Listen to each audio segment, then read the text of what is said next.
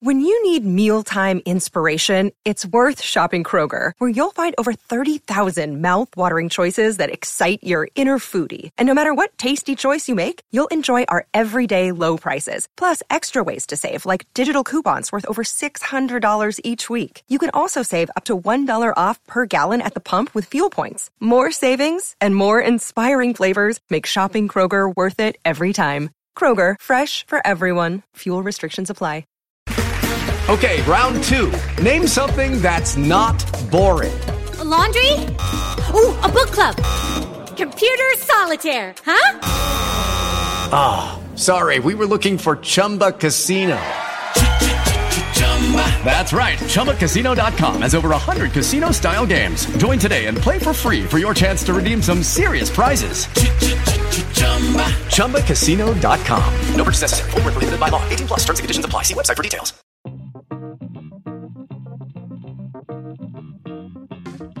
Today on Barca Talk, even if we here on the show aren't very into the La Liga in the USA project, the Barcelona president sure is.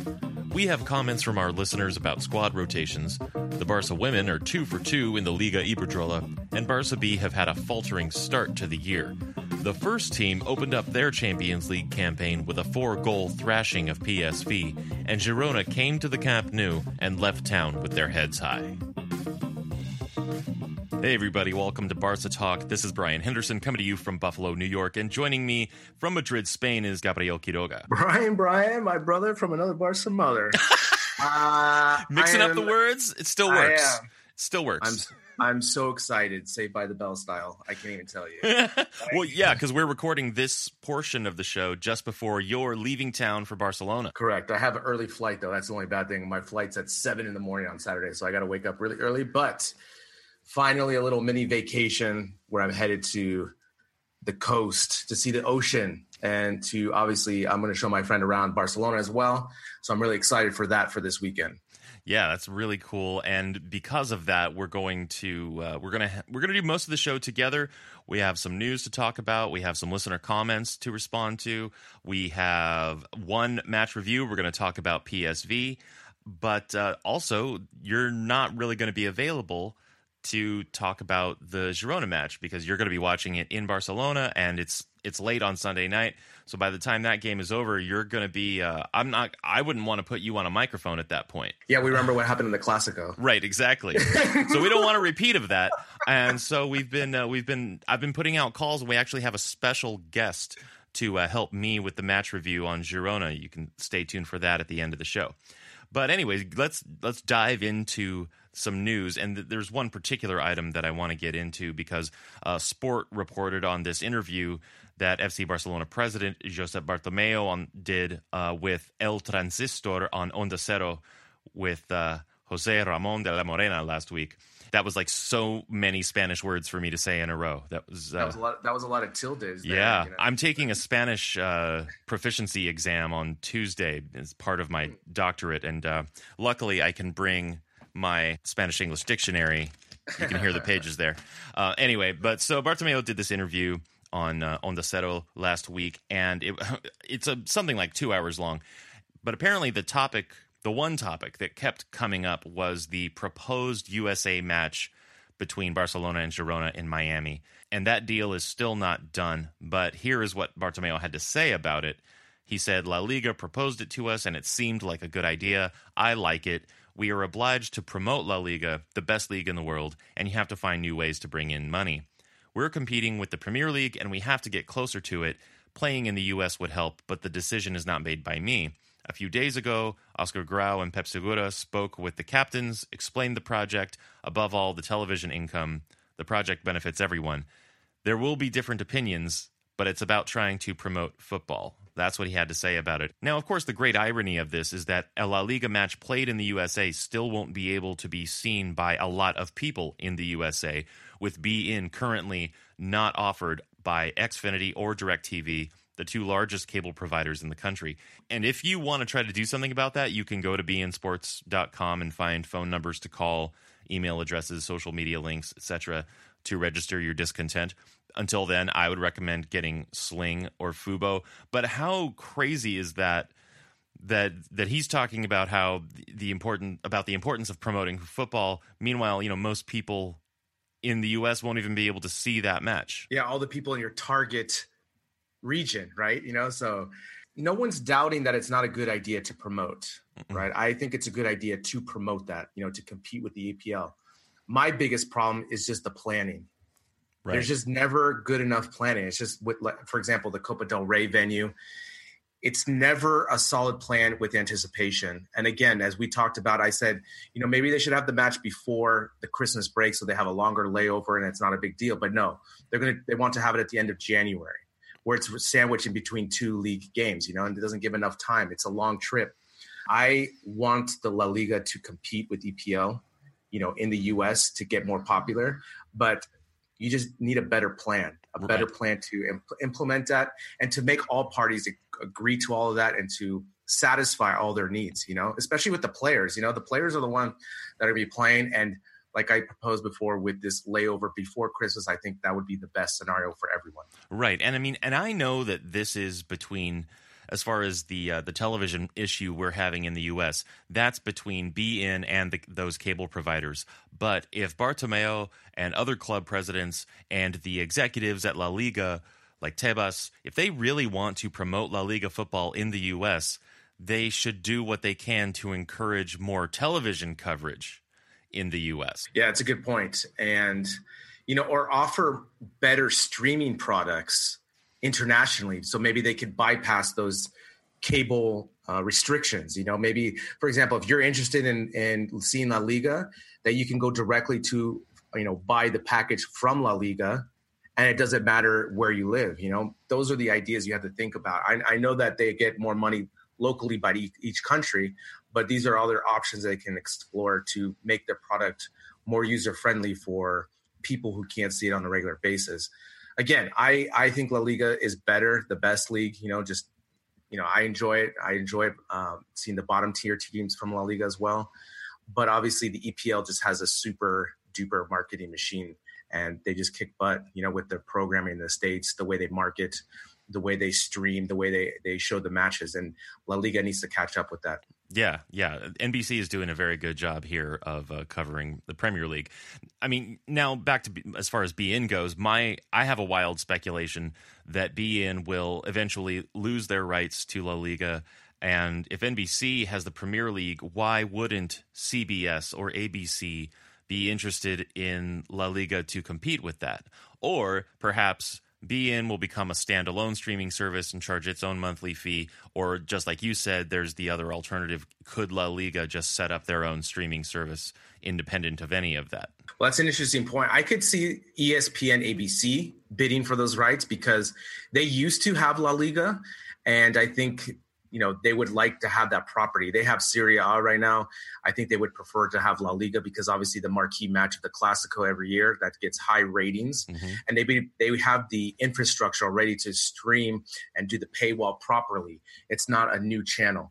Now, I would personally be sad if beIN loses the La Liga rights because I think they've been kind of the pioneers in doing La Liga. And also just the way they have the soccer show. It's a soccer only channel. And obviously we love Phil Shane and Ray Hudson and the way they commentate on the games and their passion for La Liga. So, I would definitely be sad if they lose it. But again, money talks, and it's all about the infrastructure that you have and what you can provide to customers as well. Right. And so to bring this to a close, if this deal does go through and they play the match in Miami, regardless of the negative impacts that traveling like that will have on the players, how effectively would this actually promote La Liga when the vast majority of people in the U.S. market will have such trouble seeing it? I don't think that it's going to really meet their goals. It's not actually going to work if it can't be a television event as well as a live event. Yeah, it's a good point. I mean, the only thing that they're going to get the most coverage on is maybe like on Sports Center, ESPN FC, beIN with their soccer shows, those type of things to get a lot of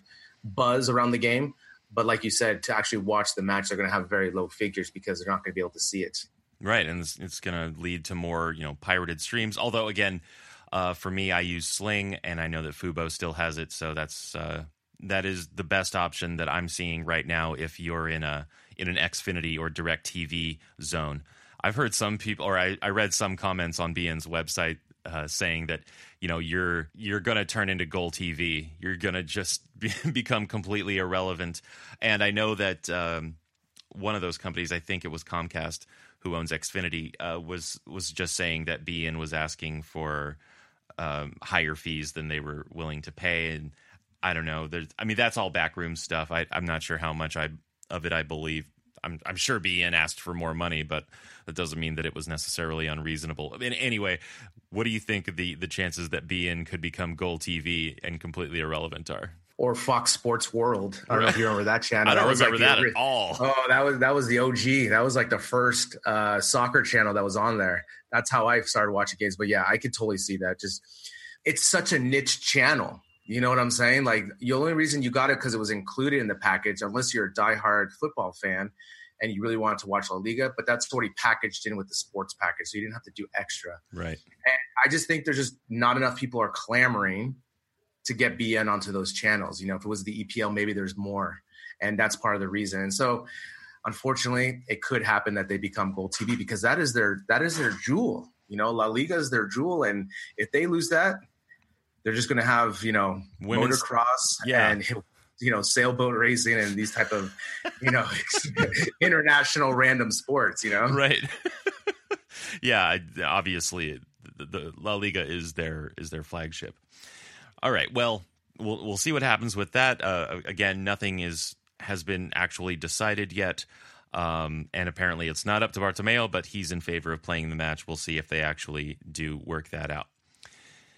Now, if you have a comment for the show, you can message us through our website using our Facebook Messenger, or you can just message us directly on the Facebook page, and you might get your comment on the show. Because this last week, we were asking you, are there any new rotations you'd like to see from Valverde? And we got a couple of really good responses. Craig in Swansea, Wales, said, personally, I would love to see more of players like Longley, Arthur, Alenia, and most of all, Malcolm. Giving our front three a break against the weaker teams is essential for them not to burn out, with only Munir as a backup. Rakitic played so many games last season and in the World Cup, I fear for his legs towards the end of the season too. So Craig wants Malcolm to get some more time as a way to give the front three a break.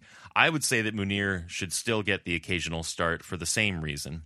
And Malcolm's recent injury delayed that, of course, but I think we will start seeing Malcolm more in the coming weeks now that he's back from injury. Let me ask you this. Who would you rather have as like a second half substitute for Suarez with 10 minutes left in the match, Munir or Malcolm? I think I would rather put Malcolm in at this time.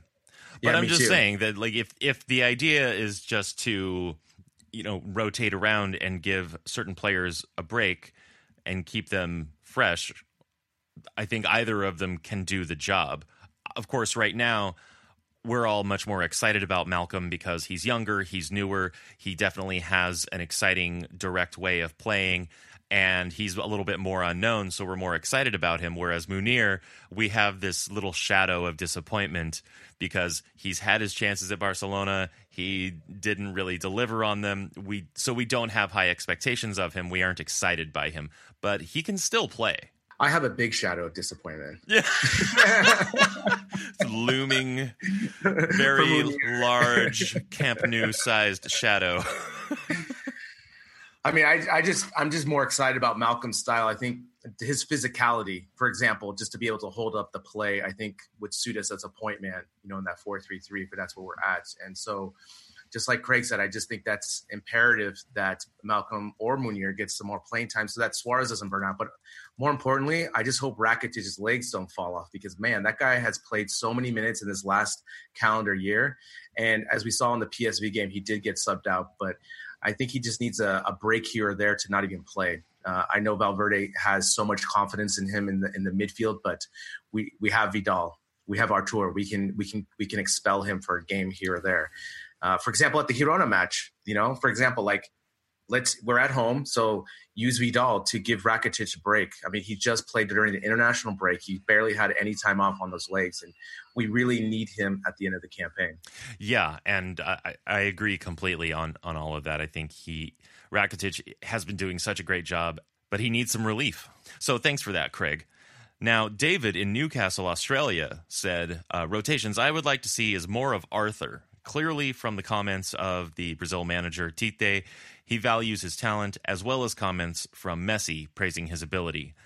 And then he goes on to say, the less popular rotation I would like to see is Denis Suarez. When he has played, he hasn't been that bad, in my opinion. And back last season, when he was given the number 6 shirt, Xavi himself said that Denis is his natural heir at Barca. I think if he had a run in the first team, he would get a chance to shine. It would be interesting to hear your thoughts on Denis now that he has come back from injury. Also, I think it's obvious, but I think Luis also needs to be given a rest and an opportunity for other players to make their claim for a first-team spot, with either Munir coming in as a direct replacement or perhaps Malcolm when he gets back from his injury, and moving Messi to the center. And I have to say, I agree with David when it comes to Denis Suarez. He's been injured since late July, but he just got cleared by the medics to return to training, and he still has the number 6 for the year. That's not a guarantee of any kind, but it shows that there's still some confidence in him, and I think he will start playing more soon. And David and Craig are clearly operating on the same wavelength when it comes to Malcolm, although it does seem David is maybe a little bit more open to Munir playing than you or I are. But the opportunities that playing Malcolm, for example, creates for giving Luis Suarez some rest, that also changes up how Messi can operate. I mean, I would compare Luis Suarez almost as a running back in the NFL, for example. You know, you have such a limited shelf time, right? And then you basically fall off the cliff very quickly just because either you're just not as fast enough, the goal production goes down very quickly. And I just think by giving Luis Suarez just more breaks between, I think just will reinvigorate him, keep him fresh, because he's such a physical player. You know, he's such a physical presence in there holding the play. I think he'll really persevere from having that rest and just being that much fresher. You know, if he plays 3 games in a row and then has a break and just putting Malcolm up there, Munir, I just think in the long run for this whole season, his production is going to maybe be better because I just feel like he's always getting knocked, right? How many times we always see him on the ground or just, you know, he's always getting knocked. Right. And obviously when you get older, those knocks just don't heal as fast, you know? That's true. And it's, you know, it's just nicer. It's nice to get that break. And if it's a set schedule, something like that, where Valgrin can fit that in somehow, then I just think overall Suarez would have a better year and just be that much stronger at the end. And the other thing too is let's have these youngsters push him a little bit, you know, especially let's say if Munir starts to get more playing time and he starts to starts to be more productive than Luis in those minutes, then all of a sudden that kind of gets Suarez's fire going a little bit. So he has to be sharper, you know, because that's really what it is. It's almost like a lack of focus or lack of sharpness on his passing, his movement. Again, as we've documented in the earlier this season, it's almost as he plays his way into the season, right? He doesn't really, you know, as we said, with his ham passing and his ham shooting, right? So, well, to bring it back to David's comment, though, what are your thoughts? Because the first name that David mentioned is Arthur, and I think we both agree that we'd like to see Arthur play a little bit more in the coming weeks and for the remainder of the year. I mean, I think, you know, when you have a club like this where we have 3 distinct competitions, I think it's imperative that those players who don't get that much playing time have the starting roles for the Copa del Rey the whole season, no matter what. Right. I think Artur, Vidal, Linglet, like those players get that. Now, obviously, if there's an injury, then they get it moved up as well. But I also want to see Artur get that more playing time as well. He's still young, but as we saw, he came into the PSV match and was able to get his first minutes in Champions League. So, you know, Valgrin is doing some more substitutions, but I just want to see complete replacements in the match before the match. You know, I don't want to just see the minutes at the end of the match as well. So I see. I'm selfish. Yeah. Now, okay. So David admitted that this is a less popular rotational idea, but I support him and I agree with him. But what do you think about Denis Suarez? I just think he should just be used for Copa del Rey. Yeah. Unfortunately, I think he still just kind of needs to work his way up even more. I think he's further down the ladder than Artur. You know, I think Artur is going to get more playing time than Denis Suarez is. I would like to see them maybe work together somehow in the Copa del Rey, maybe some 4-4-2 action or something where we can utilize both of them in the midfield. But I just think Denis, especially last year's performance, where, you know, a couple times he was asked to score goals, you know, he missed those opportunities. And I just think Valgrin has more confidence using Artur, especially since he signed him and wanted him, you know, for this season. Right. Okay. Fair enough. Well, thank you for that, David. And remember, send us a message through the Facebook Messenger, either on our Facebook page or at barcatalk.net, and have your comments read on the show.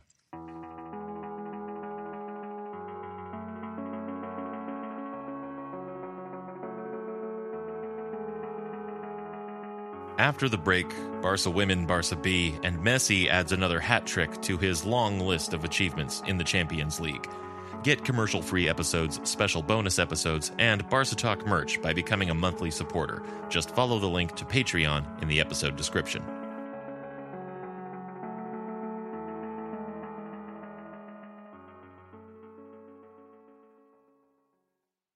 The Barca women took 3 points from Espanyol in a 3-0 win, and we'll have a full report on the women next week from Michelle Taylor. Meanwhile, Barca B are starting to find their footing in Segunda B, and here with a report on that is our Barca B correspondent, Max Bluer. Barca B have had 2 games since we last spoke. A 1-0 victory over Sabadell on Sunday the 16th of September, and a 0-0 with Peralta, Girona's B team, on the 16th, both in Segunda B. Having sat through all 90 minutes of the Sabadell match, your correspondent can confirm that it was absolutely diabolical. Seems the B team learnt something from the senior guys' recent performance at Anoeta, as this was another game that could be described as a disappointing victory. At the very least, it must have been disappointing for those poor souls who paid good money to watch it at the ground. Ricky Puig, the young starlet with magic in his boots and pressure on his shoulders, was surprisingly left on the bench, and as a result, Barca B's midfield was shorn of much of its star quality and penetration. Carlos Aleñá had a go at fixing this when he came on, but his rustiness made it clear that he needs many more minutes to regain full match fitness. The first half in particular was a non-event, with Sabadell ceding possession to a Barca that had 74% of the ball in the first 45, but found themselves floundering against the host tightly packed and well-organised 2 lines of 4. That said, such extreme amounts of possession meant that the goal defended by Joaquin Ezquierro very rarely came under threat.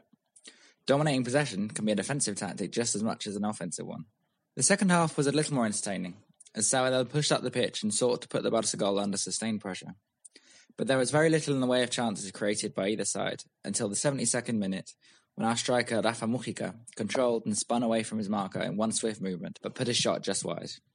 The breakthrough came in the 74th, when Juan Miranda put in a devilish low cross from the left that was deflected into his own net by a Sabadell defender. The young left-back is really growing into his role, and he looks set to see minutes for the first time this year. Yet things were looking dicey when Ezquierro was forced into a flying save in the 87th, and victory looked to have been snatched away 3 minutes later, when Sabadell left-back Valentin wheeled away in triumph after flicking in a free kick at the near post, only to be called back by an incredibly marginal, if probably correct, offside decision. Barca clung on, though, through a combination of luck and defensive nous that has been missing so far this year to claim their first 3 points of the season. Aside from the victory, there were a few other bright spots in what was not a great performance overall. Perhaps the most exciting was Aleñá's return to competitive action. Although he looked rusty, his presence seemed to spur on his teammates, while Ezquierro looked very assuring coming out of his box to deal with Sabadell breakaways, as any Barca goalkeeper will have to be. The 0-0 against Peralta a week later was scarcely any better. Actually, it was worse, as Barca B didn't manage to eke out the goal that would have won them the game. There were a couple of interesting tactical points, though.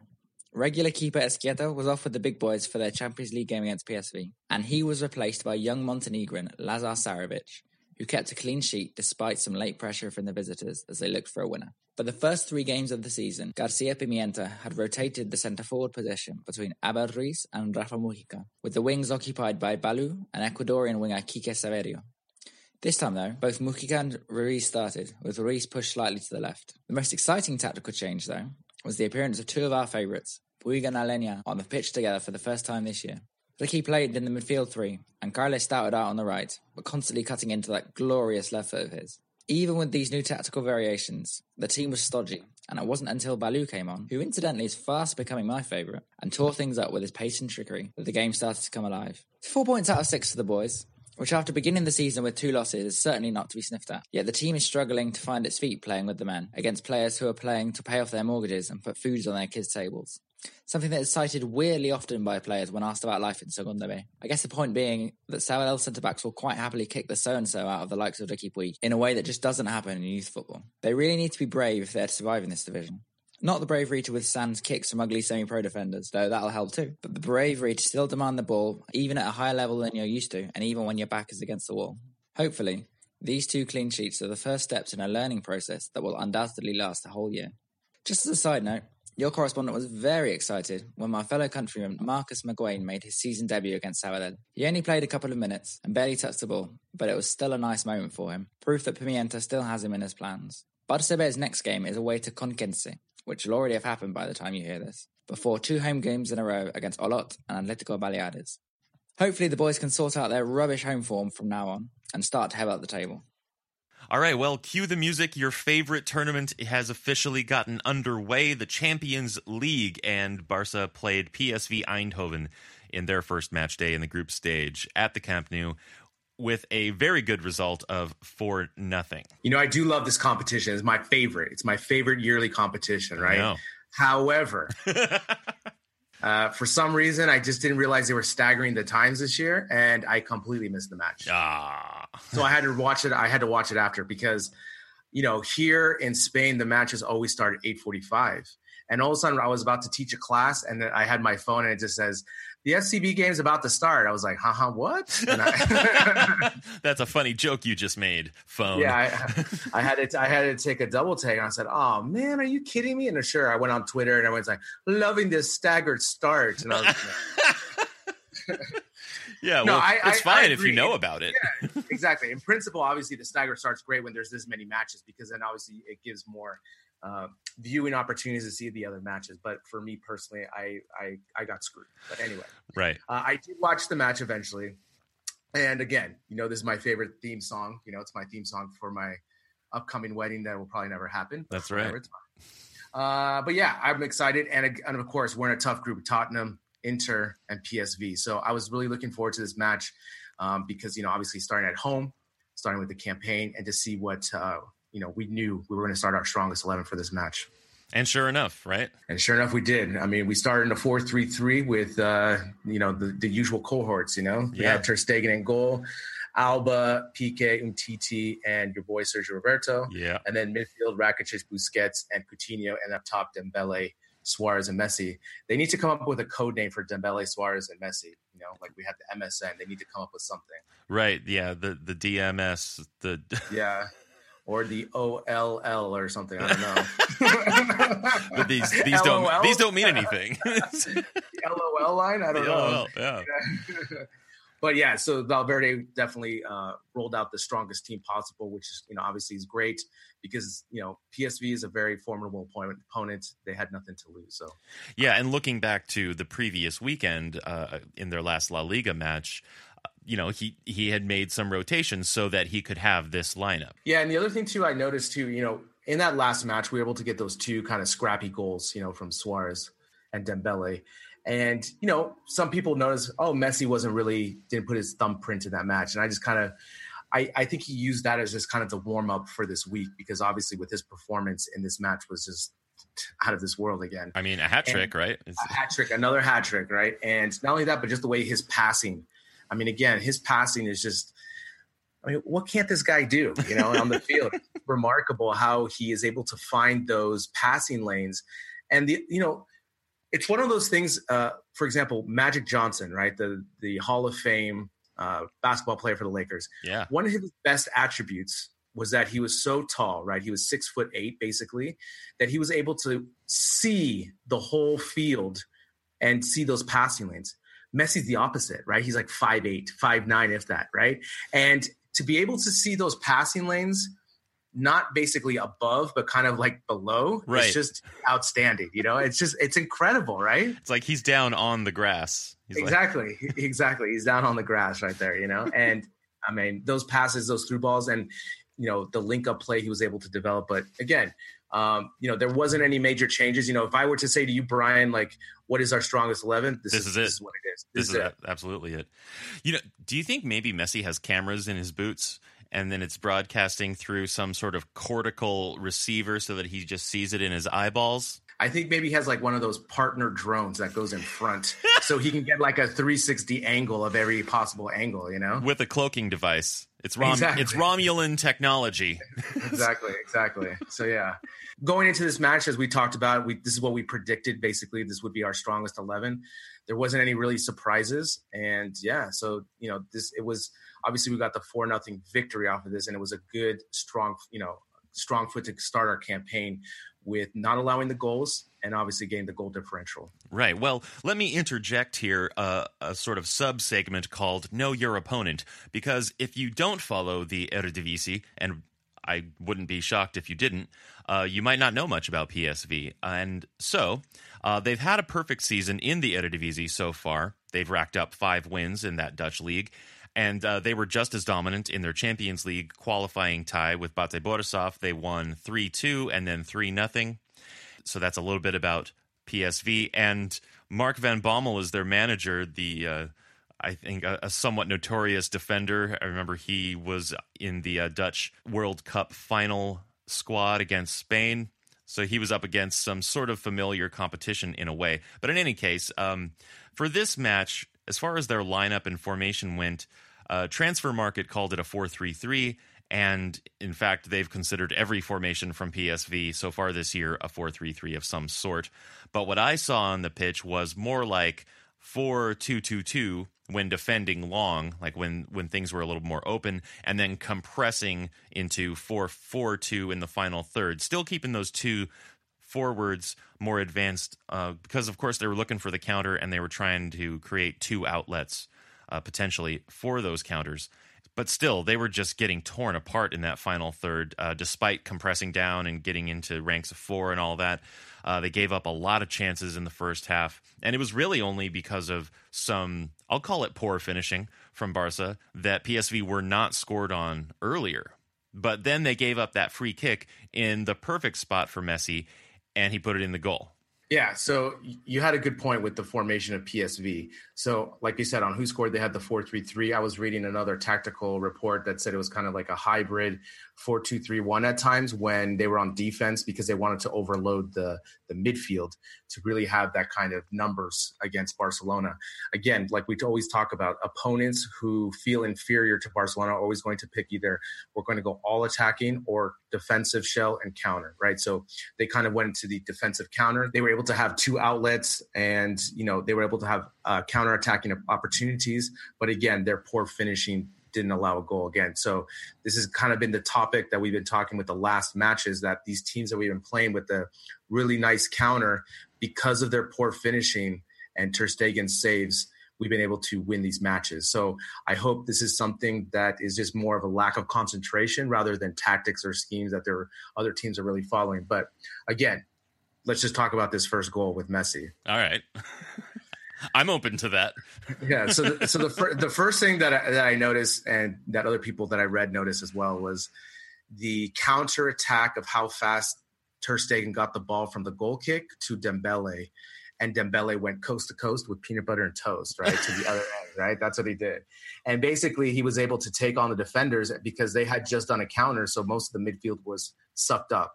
So Dembele was able to seize that opportunity and take it, and then he got fouled. And of course, as we talked about, as a left footer, that is the prime location for a left footer, the distance. And when I was following on Twitter, when I was supposed to be working, people were already saying this is prime location for Messi. And sure enough, he did not disappoint. And again, for me, this goal is so impressive because it's not a hard shot. I mean, it's hard enough, right?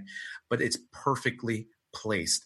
And not only is it perfectly placed, it hits the goddamn side net. I mean, yeah. I mean, you can't. The only way you can do that is to throw it. You know what I'm saying? Like, to throw it from that side. And oh my God, when I saw the replays and everything, I can't.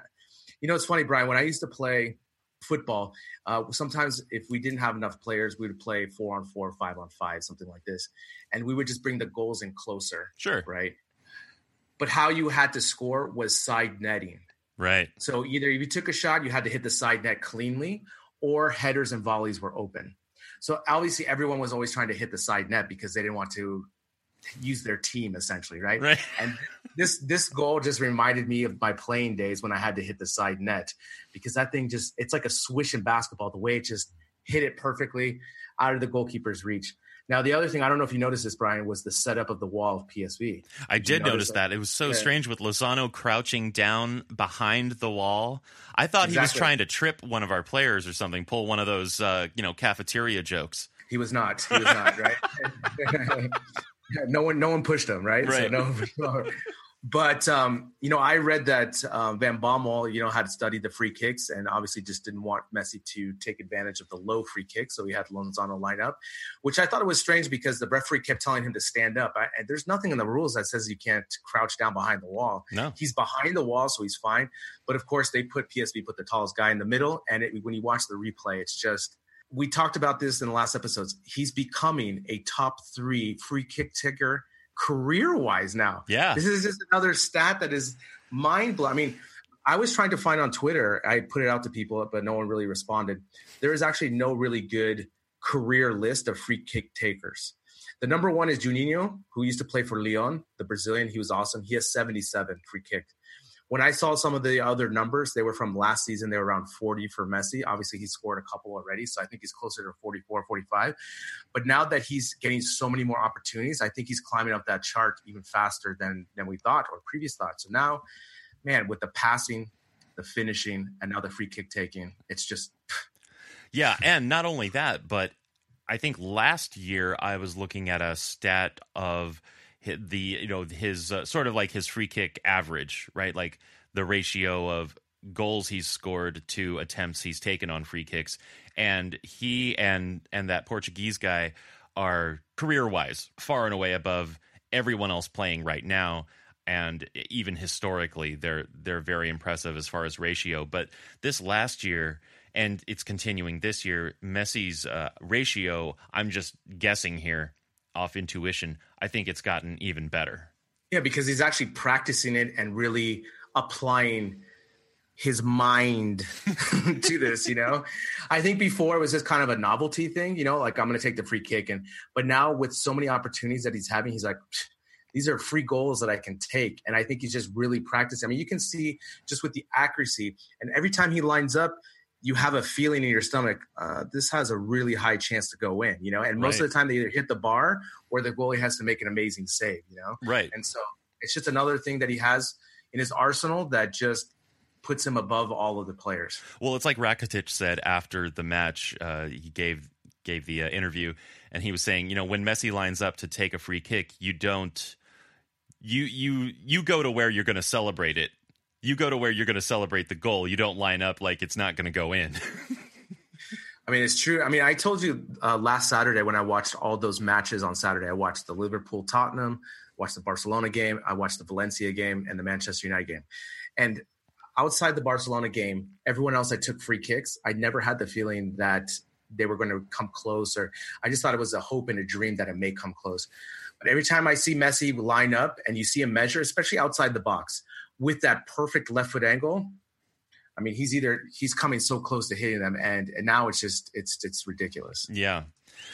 Now, back to PSV's defense, because in the second half, I have to say that PSV were also keeping their defensive shape more in the second half. They were remaining disciplined, because they could have been scored on a lot more than just 4 goals, honestly, had they not stayed disciplined. But they did, and they were keeping us out, actually, for the most part. Then they were too spread out when Dembele suddenly turned and made that run on goal, made a really quality finish from just outside the box. And after that, in the last 15 minutes, they just couldn't maintain. The thing is, I think they're just so familiar with Barcelona's attacking style because they play Ajax, which is very similar in style as well. So I think for them, they could mirror that game plan that they do for Ajax, that they could do for Barcelona. Again, the whole thing is not whether you can defend Barcelona, it's just how long can you keep the water out, essentially, right? Because, I mean, that's really what it comes down to, really, right? Yeah. Because our attacking is just so prolific. We were coming at different angles, especially with the 4 guys, right? With Coutinho, Dembele, Suarez, and Messi. We're coming through the middle, the side, crosses, and you can defend for so long, but finally, it's almost an impossible task, right? Especially if you're not scoring. Right? And like we said, PSV's counters, they weren't able to finish. And so that just keeps us in the game to eventually get that first goal to lead. And then with that, we can just start playing with more confidence, right? So as soon as we got that Messi goal, we started passing better. We started really looking, and we kind of kept the ball away from PSV. Again, their defense did a good job of stifling us. But again, with Dembele's goal, his moment of brilliance, you just can't defend against that.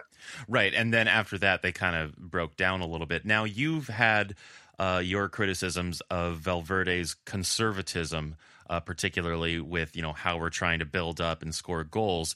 How do you think they played in this match? Because they got 4 goals, which is great, but I also think that PSV weren't the most formidable opponent. They're clearly a good side. They deserve their spot in the Champions League. But what do you think about, in this particular match, that how's his conservatism working for you at this point? It's weird because, we got the win and we got 4 goals. But again, there's just a couple things that, to me, that I think are missing, especially with Messi's placement. I just want to see him in the center of the park to be able to play make and maximize that, right? I just think he would be so much more dangerous if we had someone occupying that right space, except like Dembele, for example. The other thing, too, is that our defense, right, behind the midfield and the defensive line, we're just giving up way too many opportunities, and which is rare because, Val Green really stresses that defensive mindset and conservatism, and we're giving up all these opportunities. So that needs to tighten up, right? Again, it's still early in the season, so I'm still waiting for the things to fall into place and to really see what we're capable of, and especially when we play tougher matches. I'm happy with the victory. Again, I always harp on, I scream to the mountaintops. I just want a different formation to maximize our talent and our spacing. Right. Now, the 4-3-3, this is fine. As people have noticed, I noticed on Twitter as well, it just looks a little disjointed. I mean, what does it seem to you? It does at times feel disjointed, but mainly the thing that you've brought up about space and trying to exploit more space and in the width of the pitch, I'm seeing that. I'm still seeing them come in fairly narrowly. And see, in my mind, I imagine Dembele on the right and Coutinho on the left in a forward position rather than, left midfield. That's what I see in my mind, and I see them all the way out, like on the touch lines, rather than the fullbacks being more on the outside, because that's what Valverde's been doing. He's had Jordi Alba or Sergio Roberto more on the outside with Dembele or Messi working inside. But I think if we can get Messi more centrally, put Coutinho on the left, Dembele on the right, and put them far out and have the fullbacks, when they come forward, to come in more.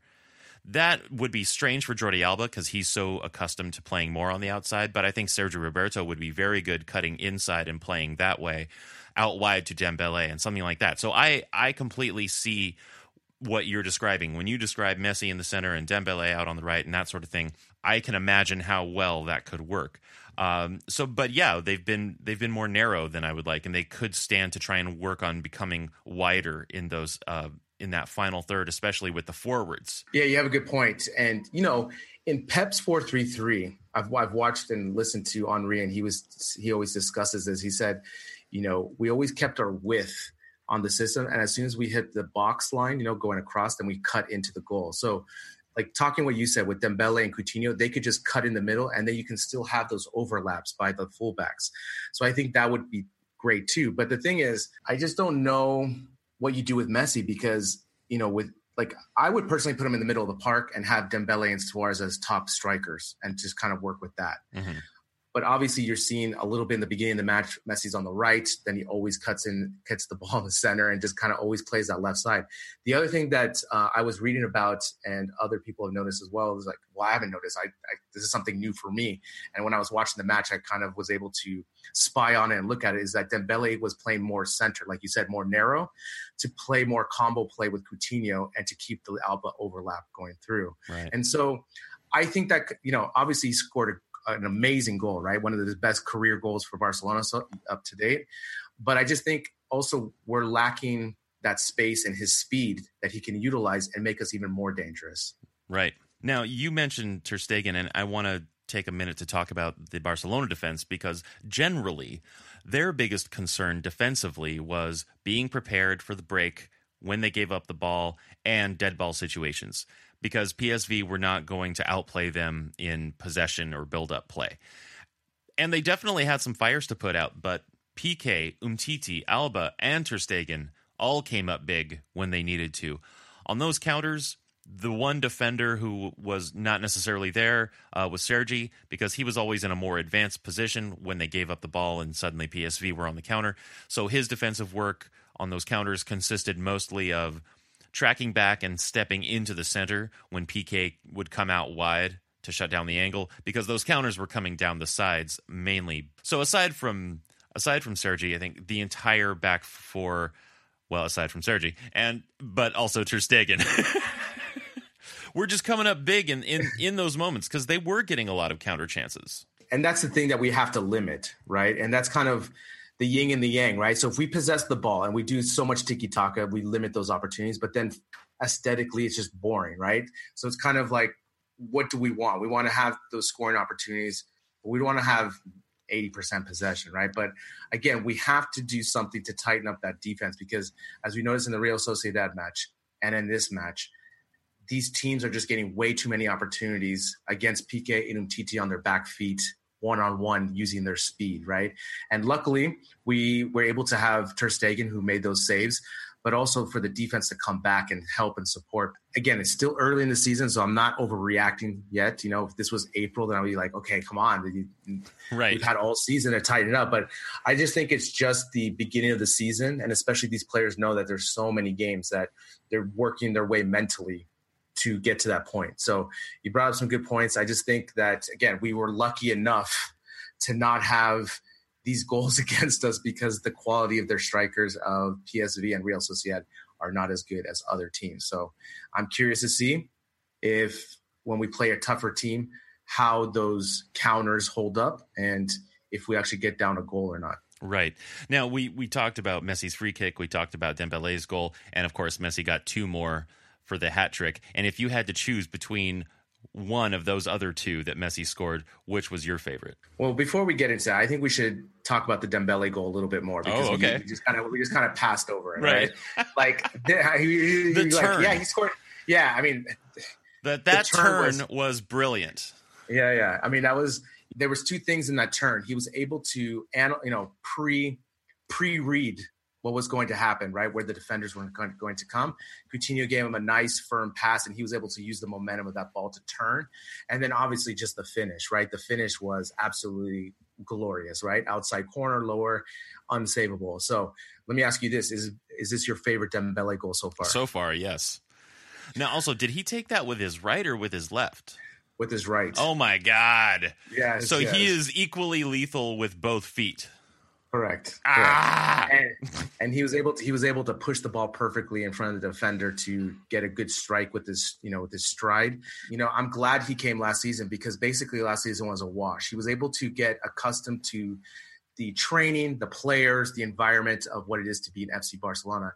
And now, you know, it's amazing what you can do when you're just so comfortable and not thinking and just playing, right? I mean, we saw in the early games last year, he must have had so many things going on in his head, and he's so young, right? Everyone is expecting so much, the language, the culture. I'm a new star, this and that. And now, man, he, especially in this goal, he just looks like he's floating, right? Just on ice. It just kind of just hits that. And look at how many goals he's already had so far. Right. And they've been brilliant goals, you know? Yeah. And with that kind of contribution, that just makes Messi and Suarez that much more lethal, because now you're going to have to scout and you're going to have to really defend Dembele. Yeah. Now, well, actually, I'll summarize a couple of caveats that you've made. 1, it's early in the season still. 2, Dembele is still young. But even with those in mind, I know that you have a little bit of beef with Dembele concerning him losing the ball. I do. I mean, that's the one thing. That's the one thing he needs to work on. I mean, for all these flashes of brilliance and stuff, he still needs to be more fundamentally sound when holding the ball, knowing when to take that chance on the 1v1 in the corner, and when to pass and go. I mean, that's still, you know, it's one of those things, as the La Masia players know how to do that, right? That's kind of ingrained. He's still kind of developing that, but he did lose the ball a number of times, and that's still, because especially when he loses the ball trying to make the most amazing through ball, right? He has to know the odds, right, of that happening, right? Like, are the odds in my favor or not? I'm not going to take that pass. But again, I don't want to silence that brilliance at all, too. You know, it's kind of that double-edged sword. I just want him to be, you know, for example, let's say in the 50th minute, if he's in the corner and 2 people are coming on him, just take the ball around and work it around, you know, just keep the possession. Because a lot of times when he loses the ball where he is, that automatically starts the counter for the other team. And then all of a sudden they're able to have a shot. Right. So that's one small complaint we have about Dembele, but again, there are those qualifiers, right? Like, he is still young, and it is still early in the season, but that's something that we're going to be watching from him as the campaign progresses. Let's talk about those Messi goals, huh? Yeah, let's talk about those Messi goals. Back to that question. So, I mean, he just had another hat trick. I mean, what did he do? It's normal. It's normal for Messi to score hat tricks. So this is 44. Yeah. So, and also his 6th in the Champions League. Right. Yeah. So, just gaudy numbers. Again, one of my biggest complaints about the U.S. coverage of La Liga, right? So I listened to ESPN FC and the Ringer podcast, and what did they lead off with? Tottenham, Liverpool. Messi has a hat trick. I mean, that should be at least 1 or 2. The 77-minute one was a very nice play. Obviously, the pass from Rakitic, it was just like a street ball kind of a play where he spotted Messi coming through the center, and Messi just one-timed it and hit it low, and the keeper didn't even move. I mean, he hit the ball early.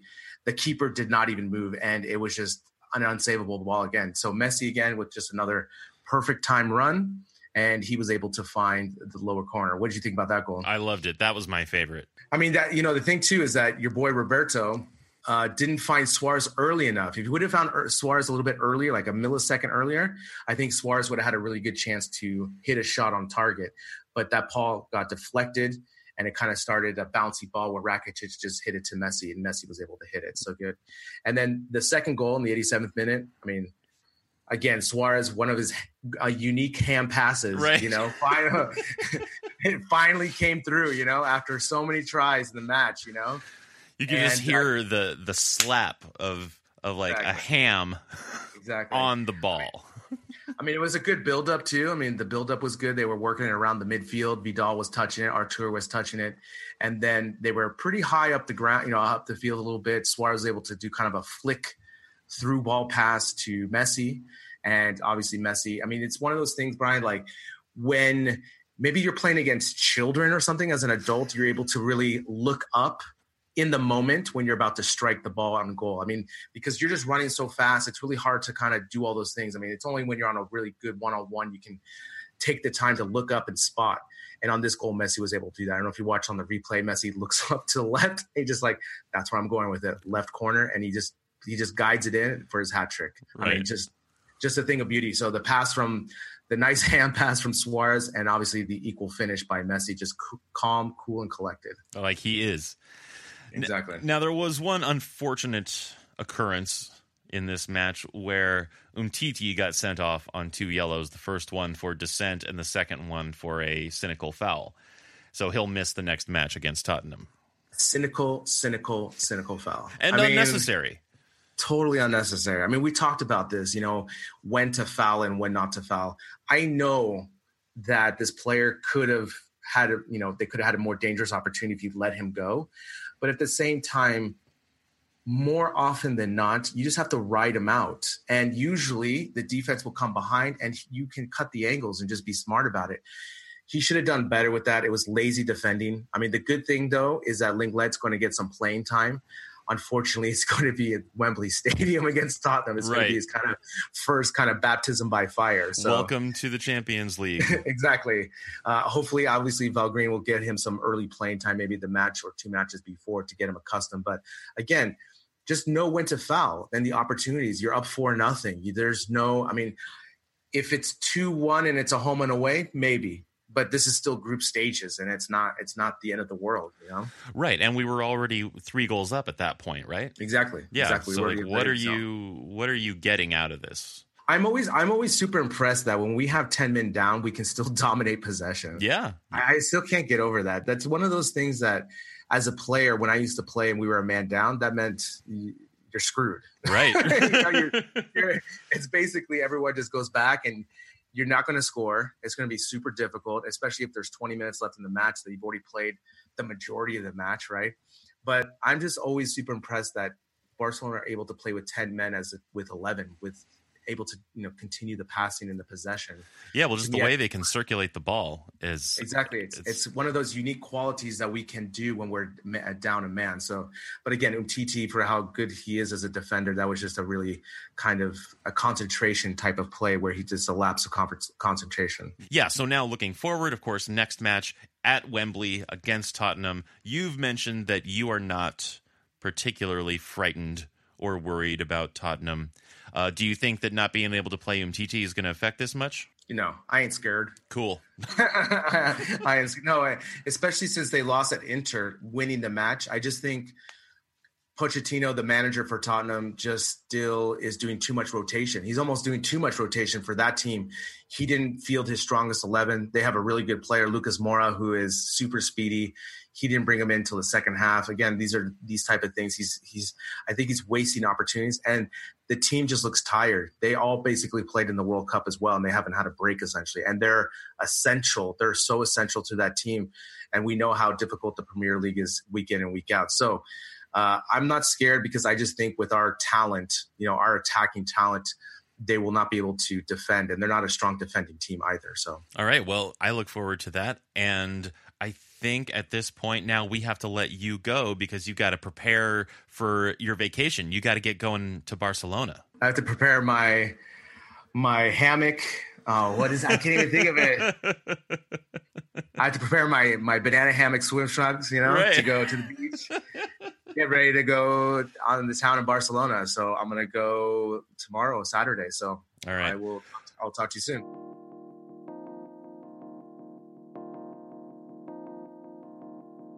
Next up when we return, a wild match against Girona in La Liga, and we have a special guest match reviewer while Gabriel is in Barcelona.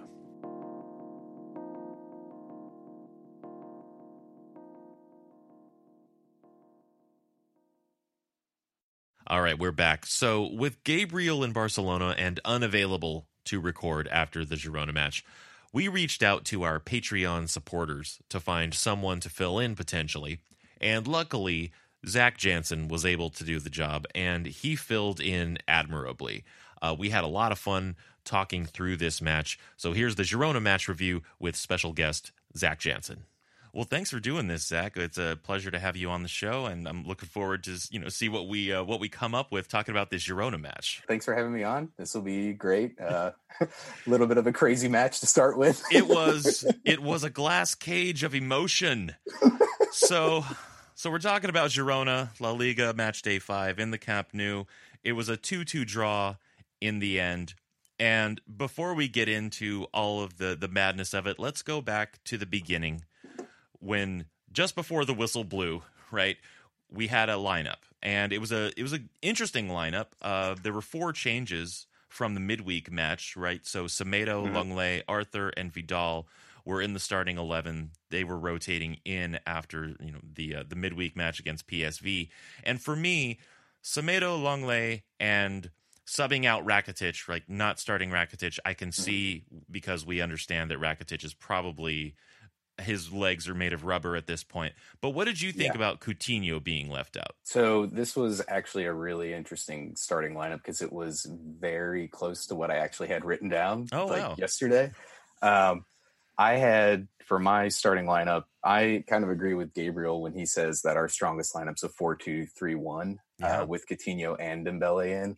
I don't know what Valverde has against playing that style. I think it's just his conservative mindset. But I had Alba, Longley, Umtiti, and Roberto just to I only like rotating one defensive player on that back line. Especially when he's only played 1 or 2 games. Semedo, I think, has been struggling the last few games, so I was kind of thinking give him a rest, let Roberto come in, because, like you, I have a strong man crush on Sergio Roberto. Oh, you too? Oh, yeah. Nice. I'm in good company. Yeah. Good old Sergi Blue Eyes. Yeah, he's great. He's just solid. You know what you're going to get from him, and I think his link up with Umtiti is great. And then in the midfield, I had kind of 3 different options based on, I think Artur had gastroenteritis or something like that this week. So he was questionable, but I had Boussy and Artur and then possibly Vidal in the midfield. And then I had Dembele, Messi, and Coutinho. playing up front, and then Suarez or possibly Munir. So the lineup, I was glad to see the rotation, but of course, because of the game, everything just kind of went to crap. Right. Well, before that, so even before that, in the beginning, you felt like it was maybe, at least on the back line, a little bit too much rotation. Yeah. With just with the Semedo and the way that he plays, if you're going to have him push up, I feel like we don't have any rotation for Alba, and him and Semedo play similarly. So if you're going to rotate the entire midfield, then have a solid back line that you can count on, because they haven't played together a whole lot. Busquets is always solid, but Vidal's still finding his form. Artur is young. He is probably out there trying to impress, make a statement for himself. And then when you're swapping out Coutinho, which was very interesting, I was really surprised to see him not in the starting lineup, but I heard some kind of things before the game about Valverde talking about him. So it was, I don't know if you had heard that at all. What was that? He basically was saying when Coutinho was in, it was sort of his roundabout way of saying, like, he kind of messes up our shape because he doesn't track back as much. So it was almost kind of a message to him that he needs to track back a little more. What about you? What were your thoughts on the lineup? I thought it was a great idea. I had no problems with the starting 11 at the beginning of the match. Yes. I loved the rotation, and then it was just everything went to crap. Yeah. And even starting Semedo, because I'm in the camp that is as I'm sure you've heard the last many weeks, my love for Sergio Roberto has wanted to see him in the midfield more, but I've also come to accept that he's a great right back for us, and he's obviously our first choice. Yeah. Semedo as a backup right back, or as a second choice right back, I think he didn't make a whole lot of his first two chances this season. I think he did do better this time, so I was happy to give him a third chance. Mm-hmm. But I also had similar feelings about both him and Longley in the back four, along with two changes in the midfield. I would have been happier with maybe one change per line, like one defender, one midfielder, one attacker rotation. But all in all, I thought it was a good lineup, right? Yeah, especially going into the match thinking it's Girona. We just beat them 6-1. We can do more changes, and that obviously wasn't the case. we should be fine, but no, it was not the case. Well, Girona, they have had a bit of a spotty start. They came in with 7 points in 11th place, and they were coming off 2 wins. Their last loss was on match day 2 to Real Madrid. And Eusebio Sacristan, it's worth pointing out, former teammate of Valverde, former dream team player under Cruyff. He just came on this year, and he's been playing various lineups, most of them in a more attack-minded mode. Yeah. And this lineup had some flexibility for him, with Muniesa able to get forward and to drop back and defend. But, they generally took the defensive approach, went looking for good countering opportunities, and they are really good on the counter. Yeah. I haven't seen Girona this season. I watched the game last year, but, I mean, not to get too far ahead of ourselves, but if I'm honest, my man of the match is on Girona. Like Porto played out of his mind, or Porto, it was ridiculous. He was everywhere. Yeah. No, he really did. He probably should get man of the match, although on B and Stuani got it, but that's, it's just like, because he's got the goals. He's got the goals. Yeah. Yeah. Never mind the other 20 guys. Never mind that Porto ripped it off the crossbar, which then set up, Stuani, and it's like, right. Look one layer ahead. Yeah, exactly. But talking about this match, I can't talk about this match without thinking of it like narrative. Like it was such an interesting sort of arc to the game, right? Because they call it a game of two halves, and this was one of the better examples of that. Mm-hmm. The first half, up until Longley's red card, was one game, and after it was just another game entirely. And even the back third of the game, I think, was completely different. True. Yeah, there was quite an interesting denouement. but not really. It wasn't really a denouement. Anyway, let's start with the first goal by Messi. It was in the 19th minute with the assist coming from Vidal. Vidal gets the ball from Semedo, did really well to muscle his marker off the ball, turned, and I just love how he put it into the space right in between Girona's lines, and Messi just ran into that space unmarked for an unmarked attempt, and I'm sure that, like me, you were feeling pretty comfortable once we scored that first goal. Yeah, the way that they were playing with Messi, that's kind of the perfect spot that Messi could ever get the ball. Anything where he can run onto it and he's right in the middle of the field. And it was interesting because Vidal was struggling a little bit in the beginning of the game with his possession. I think he's still trying to figure out, that Barcelona way of keeping the ball. But it was a perfect example of what you get from Vidal it's like Paulinho, but a little more finessed. Yes. The way that he got that ball and just shielded the guy off, had a guy hanging on his back, and was still able to, keep it and then lay a perfectly weighted ball to Messi. It's just, that's the kind of dynamic that we don't have when he's not on the field. Someone who's that strong and that technical and can go from box to box. I've seen a little bit with Bayern Munich, but I'm still trying to learn how he plays. But it seems like he, can kind of adjust to whatever we need him to be, whether it's a box to box or it's a more offensive or it's a little more defensive. But I think it's just working on his possession. He seems to just kind of still figuring out that link up play with everyone around him. Sure, and that's part of joining a Barcelona squad, right? Is really kind of getting into that. But you're right. He's a real kind of utility player as far as a midfielder goes. He can be any kind of midfielder you want. He has finesse. He has strength, and he has good positioning generally.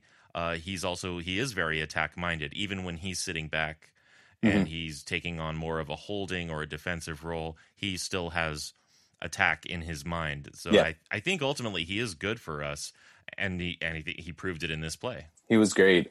Just seeing those little flashes, I think, were nice from him. I think Busquets is a little more, not reserved, but he has a different style of waiting for his chance. And then once he gets it, playing that Barcelona style of the passing and incisive passes, whereas Vidal is sitting back, almost always waiting to jump a passing lane, get an interception, and then turn it into a counter right away. So it's a little bit of a slight tweak between those two, but it's nice to have. Right, absolutely.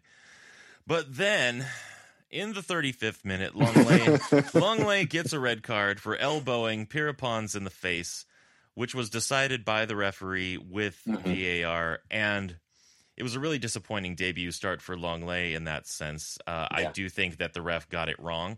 His arm was raised, but it didn't seem deliberate or malicious to me. It looked purely incidental, and even Pons didn't seem too worried about it.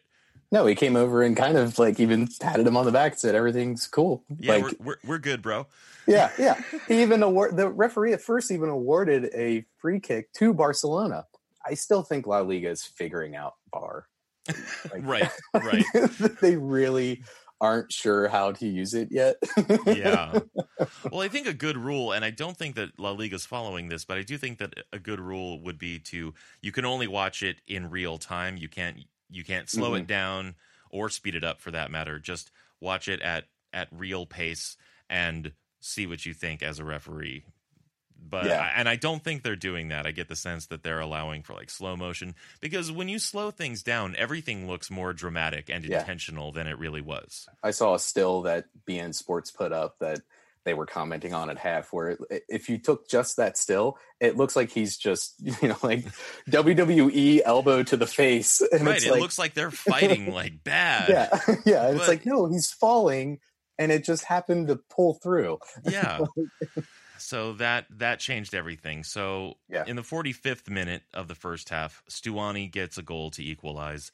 Valverde had been waiting for halftime to put Umtiti on, or so it seemed, right? Busquets had dropped back to fill in, and they suffered for it because the ball came in for Stuani. Busquets didn't break up the play, whereas you think Umtiti probably would have, and Stuani was there to put it in. Yeah, I think watching it a couple times when it happened was, and they had just mentioned it before it happened, was Busquets. It's sort of like the Mascherano problem that he would have, is when he gets pushed back in the center back, he doesn't adjust to that position very well. He looked lost. He's trying to figure out what to do, because when he's playing that center defensive mid, he's his own player out there. He knows what he's doing. He's not relying on another, like a line, like a defensive back line. He can just go where he needs to be and absorb the game as it goes. But when he's got to drop back, he got stuck between, does he drop back to cover Stuani or does he go for the cross? And PK was thinking he was going to drop back and let him come right in. And at that point, you're kind of screwed. You're stuck between two minds. Yeah. Figure out what to do. You put yourself in no man's land and, you pay for it. Yeah, and good finish from Stuani though. You got to hand it to him. Oh yeah. Well, the cross by Adai, I had him written in. His service this entire game was unbelievable. The crosses he was putting in were just perfect, like lifted right over a player, dropping it onto a guy's foot. Yeah, he was impressive this whole game. Yeah, and I think overall Girona are a better team than their current record would reflect. I think they're going to be stepping up and doing much better this year, but that's a bit of an aside. But anyway, not surprisingly, Girona came out swinging in the second half, really trying to capitalize on their numerical advantage. But they really still couldn't hold on to the ball. They were actually giving it up a lot, which was encouraging for me. But then Stuani strikes again in the 51st minute, scoring on the second ball in this breakthrough play where Ter Stegen initially made this great save, but Stuani was there to score on the rebound. Ter Stegen, I cannot talk enough about him. His reactions are unbelievable. Like that first stop, then the header, then the 5th minute that he stopped, it was just like he couldn't do anything more on that play. No. Speaking of two different halves, PK had a very different first half than he had second half. He was also put in a bad position with Longley being sent off. And when you have Semedo and Alba bombing up the wings, you're putting even more pressure on him. And I think in the first half, Longley was looking to him for his outlet. Like whenever he got the ball, Longley was instantly like looking for PK. And without that, Umtiti's getting thrown into a really bad situation. He's just trying to hold on. And PK's doing everything he can, but it was just sloppy on the back half and someone missing a through ball and then it's just ping-ponging all over the place. Yeah. And Barcelona were noticeably, I think, rattled right after Girona's second goal.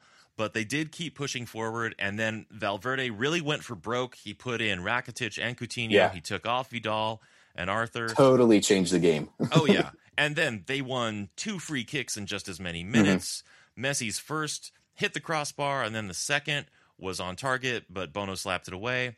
Yeah. And then finally the equalizer came out of the corner on that second free kick. And that goal was just a model of tenacity, right? Just multiple attempts in seconds, and PK happened to be the one who finally put the equalizer in the net. And Messi's, the build-up to that, even in those small little, it's not a build-up the entire field, but just that build-up within the 18 box of Messi, Coutinho up to Messi into Suarez up in the air, and PK just fighting and then redeeming himself. And it's like, holy crap, what just happened? It goes from like 0 to 100, and then it was just like one of those, like I think Gabriel was saying, and we always talk about, is that was a goal that Barcelona would not get last year or the year before that. It's just one of those winning dirty type goals. Like you got to grind it out, get what you can, and put it in the back of the net. But then, can we talk about how much of a beast Suarez was this game? Yes, this is probably the best game he has had in months. Easily. I mean, honestly, for me, up until Longley's ejection, but even after, not to as high a degree, but especially in the beginning, I felt like the whole team, but especially Suarez, were looking really sharp. There was just so much more tempo and so much more one-touch passing going on among the whole team. But yeah, Suarez, man. The ham foot disappeared. Just gone. He put his ham up on the shelf. Overnight, just gone. Took out his golden slipper instead. I mean, his link up in the beginning with Dembele and Alba, he was dictating that front line like Messi does most of the time. And I was like watching the first, 15 minutes before the Longley red, I was like, okay, they're all firing on cylinders. We're going to be fine with all these changes. And then after that, even still, him just pushing forward, trying to get shots. Some of the outside shots he was ripping from the 18, I was like, where has this been? Like, instead of constantly trying to play little one touch in between. So he was unbelievable today. He was my man of the match on Barcelona's side, if it wasn't Longley overall. Right. So. And then those last 15 minutes it was just full on offensive for Barcelona. And Coutinho had a couple of opportunities where it was his shot, the shot that we know that's his, that he was that just bombing shot coming in from the sideline to the top of the 18. Yeah, but he wasn't getting them in, and we were just coming at them with everything. Mm-hmm. And in the end, we just couldn't find a winner. Well, that's what I thought was interesting is then, when Rakitic and Coutinho came in, the game kind of changed, and it didn't turn into, the back line trying to play defense. It turned into our midfield and our front three were pressing so hard as soon as they lost the ball. I don't think Girona got the ball in their attacking third the last 25 minutes. And it was all from how much our midfield was pressing whenever they lost the ball. Coutinho getting the ball back. Rakitic, that guy is so underrated. He just totally calms the ship anytime he comes in. And we know how good he is, but overall, he is underrated. You're right. And I was just, it was just a bummer that we couldn't really get that winner, because it certainly wasn't for lack of trying. I mean, my final take right at the end of everything was down a man. They played, I thought, beautifully, valiantly. They gave it a lot of extra effort. They really went for it. So in the end, it was a draw that I can live with. It was, I mean, when we went down a man, it was almost like, some 80s action movie, like, oh, now it's a fair fight. So it's like, we're okay, but give credit to Girona. Their counter was on point. Like, they were really good today, not sitting back and trying to just, play for the tie. But yeah, the end of the game, trying to get free kicks, Messi just missing on a couple of them, but just really pressing for that ball and trying to get that final goal. It's crazy that it didn't come through, but like you said, it's a draw that I can live with. Yeah, because, we certainly didn't give up on it. And there were a lot of really good attempts, close attempts, things that on any other day should have gone through, right? Like no one made any serious mistakes or anything. No. Especially in those last minutes where they were just really going hard at him. I felt like everyone was doing everything they could, and they were doing everything pretty much right. And it was just that little extra something just wasn't quite there. Yeah. Do you think it was because Messi shaved the beard? Well, what's really funny is that I was prepared to talk about the beards before the match. PK too. Totally took me by surprise. PK, yeah. He got his little boy face back. Yeah, I was like, oh, where's that been? Yeah. And then so many things happened. I was like, maybe we won't have time to talk about the beards. Yeah, the beardless wonder. Yeah. Be in with the infographic of how many games Messi played without a beard and goals scored versus with the beard. I've never seen cosmetics built up so much before a match. Ever. Well, I think there's with Messi, anything that happens seems significant. Oh, the leg tattoo when that happened. The leg tattoo when he went blonde. Yeah. And that was after that really bad Copa America loss where it was like, he's like reinventing himself, or he's trying to leave it all behind. Right. He's a changed man. Fresh start. I think maybe he and PK just went to the barber together and were like, you know what? I'm tired of the beard. You know what? It's hot. It's 90 plus in Barcelona right now. We're just gonna take it off. Yeah, we don't need this. But so it was a draw we can live with, and then the next match is actually coming up very quickly. We're going to be going to Madrid on Wednesday to play Leganés. Now, this should be a different situation than Girona, because again, Girona were playing with, sometimes even when they were defending and pressing, with 3 men up top, really looking for some outlets for that counter. But Leganés have had a really bad start so far. They've had 4 losses and 1 draw. And I think we should still see more rotation for that game. Absolutely. Yeah. Yeah. I wouldn't be shocked if Malcolm and Denis Suarez both start in that match. Maybe even Juan Miranda coming up from the B team to fill in for Alba and give him a rest. Yeah, that was the one thing I was wondering, is if we would bring up Miranda or spell Alba. And before this match, I was thinking we would spell Suarez, but now I'm like, no, keep his form going. If he's going to play like that again, we can ride that as long as we can. Yeah. Or at least give him like another match to do that again, and then maybe give him some rest, or something like that. But this Leganés match coming up, this is another one that on paper I mean, on paper, we should have won against Girona, but that's a very different animal from Leganés. They're really having a hard time, whereas Girona, they're more like trending upward. So this is another one, though, that on paper we should absolutely win. And knowing, as we do, that rotation should be so important for us this year, thinking about all the competitions we're in, we should see maybe a couple different rotations in that next one, or at least just a continuation of that practice. I think, Girona has a little bit of an edge, just it being, this new Catalan derby that is kind of picking up steam since they've been up. I don't think anybody expected them to be up this year. I think they expected them to kind of drop back down. So Leganés, it's like, take this lineup, put it in that game, totally fine with it. Swap out Malcolm. Denis Suarez would be great. I don't think we've seen him. How long has it been since Denis Suarez has played? It's been a while, but he did have an injury, so that's true. But yeah, it's been a minute since Denis. It's been a hot second since Denis been. Oh yeah, quite hot. What did you think? I thought this was interesting.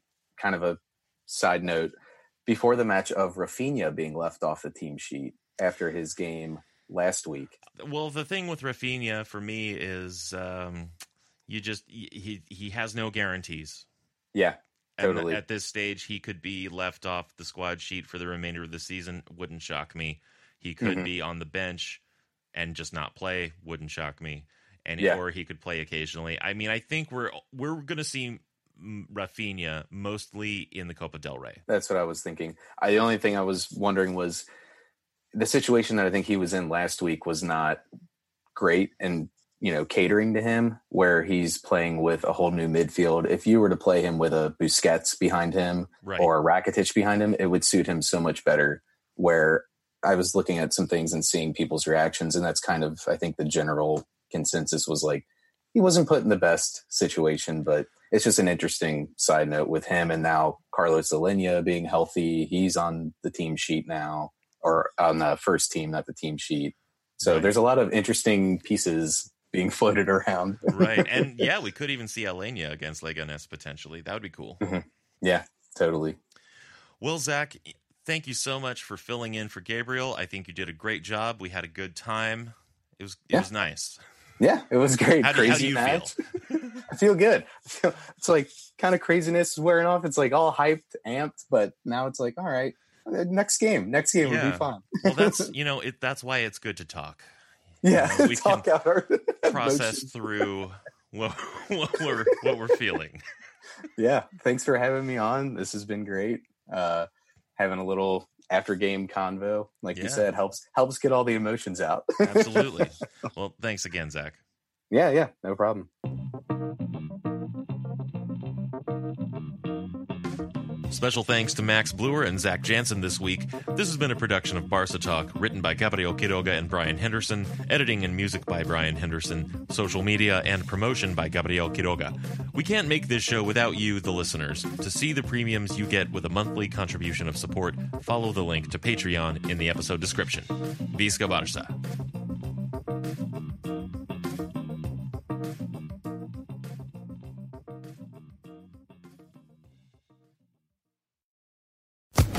Social Podcast Network.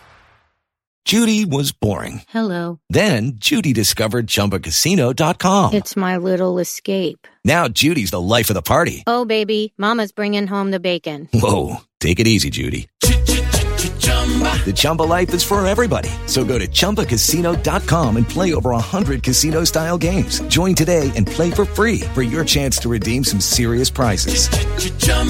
ChumbaCasino.com. No purchase necessary. Void where prohibited by law. 18+ terms and conditions apply. See website for details.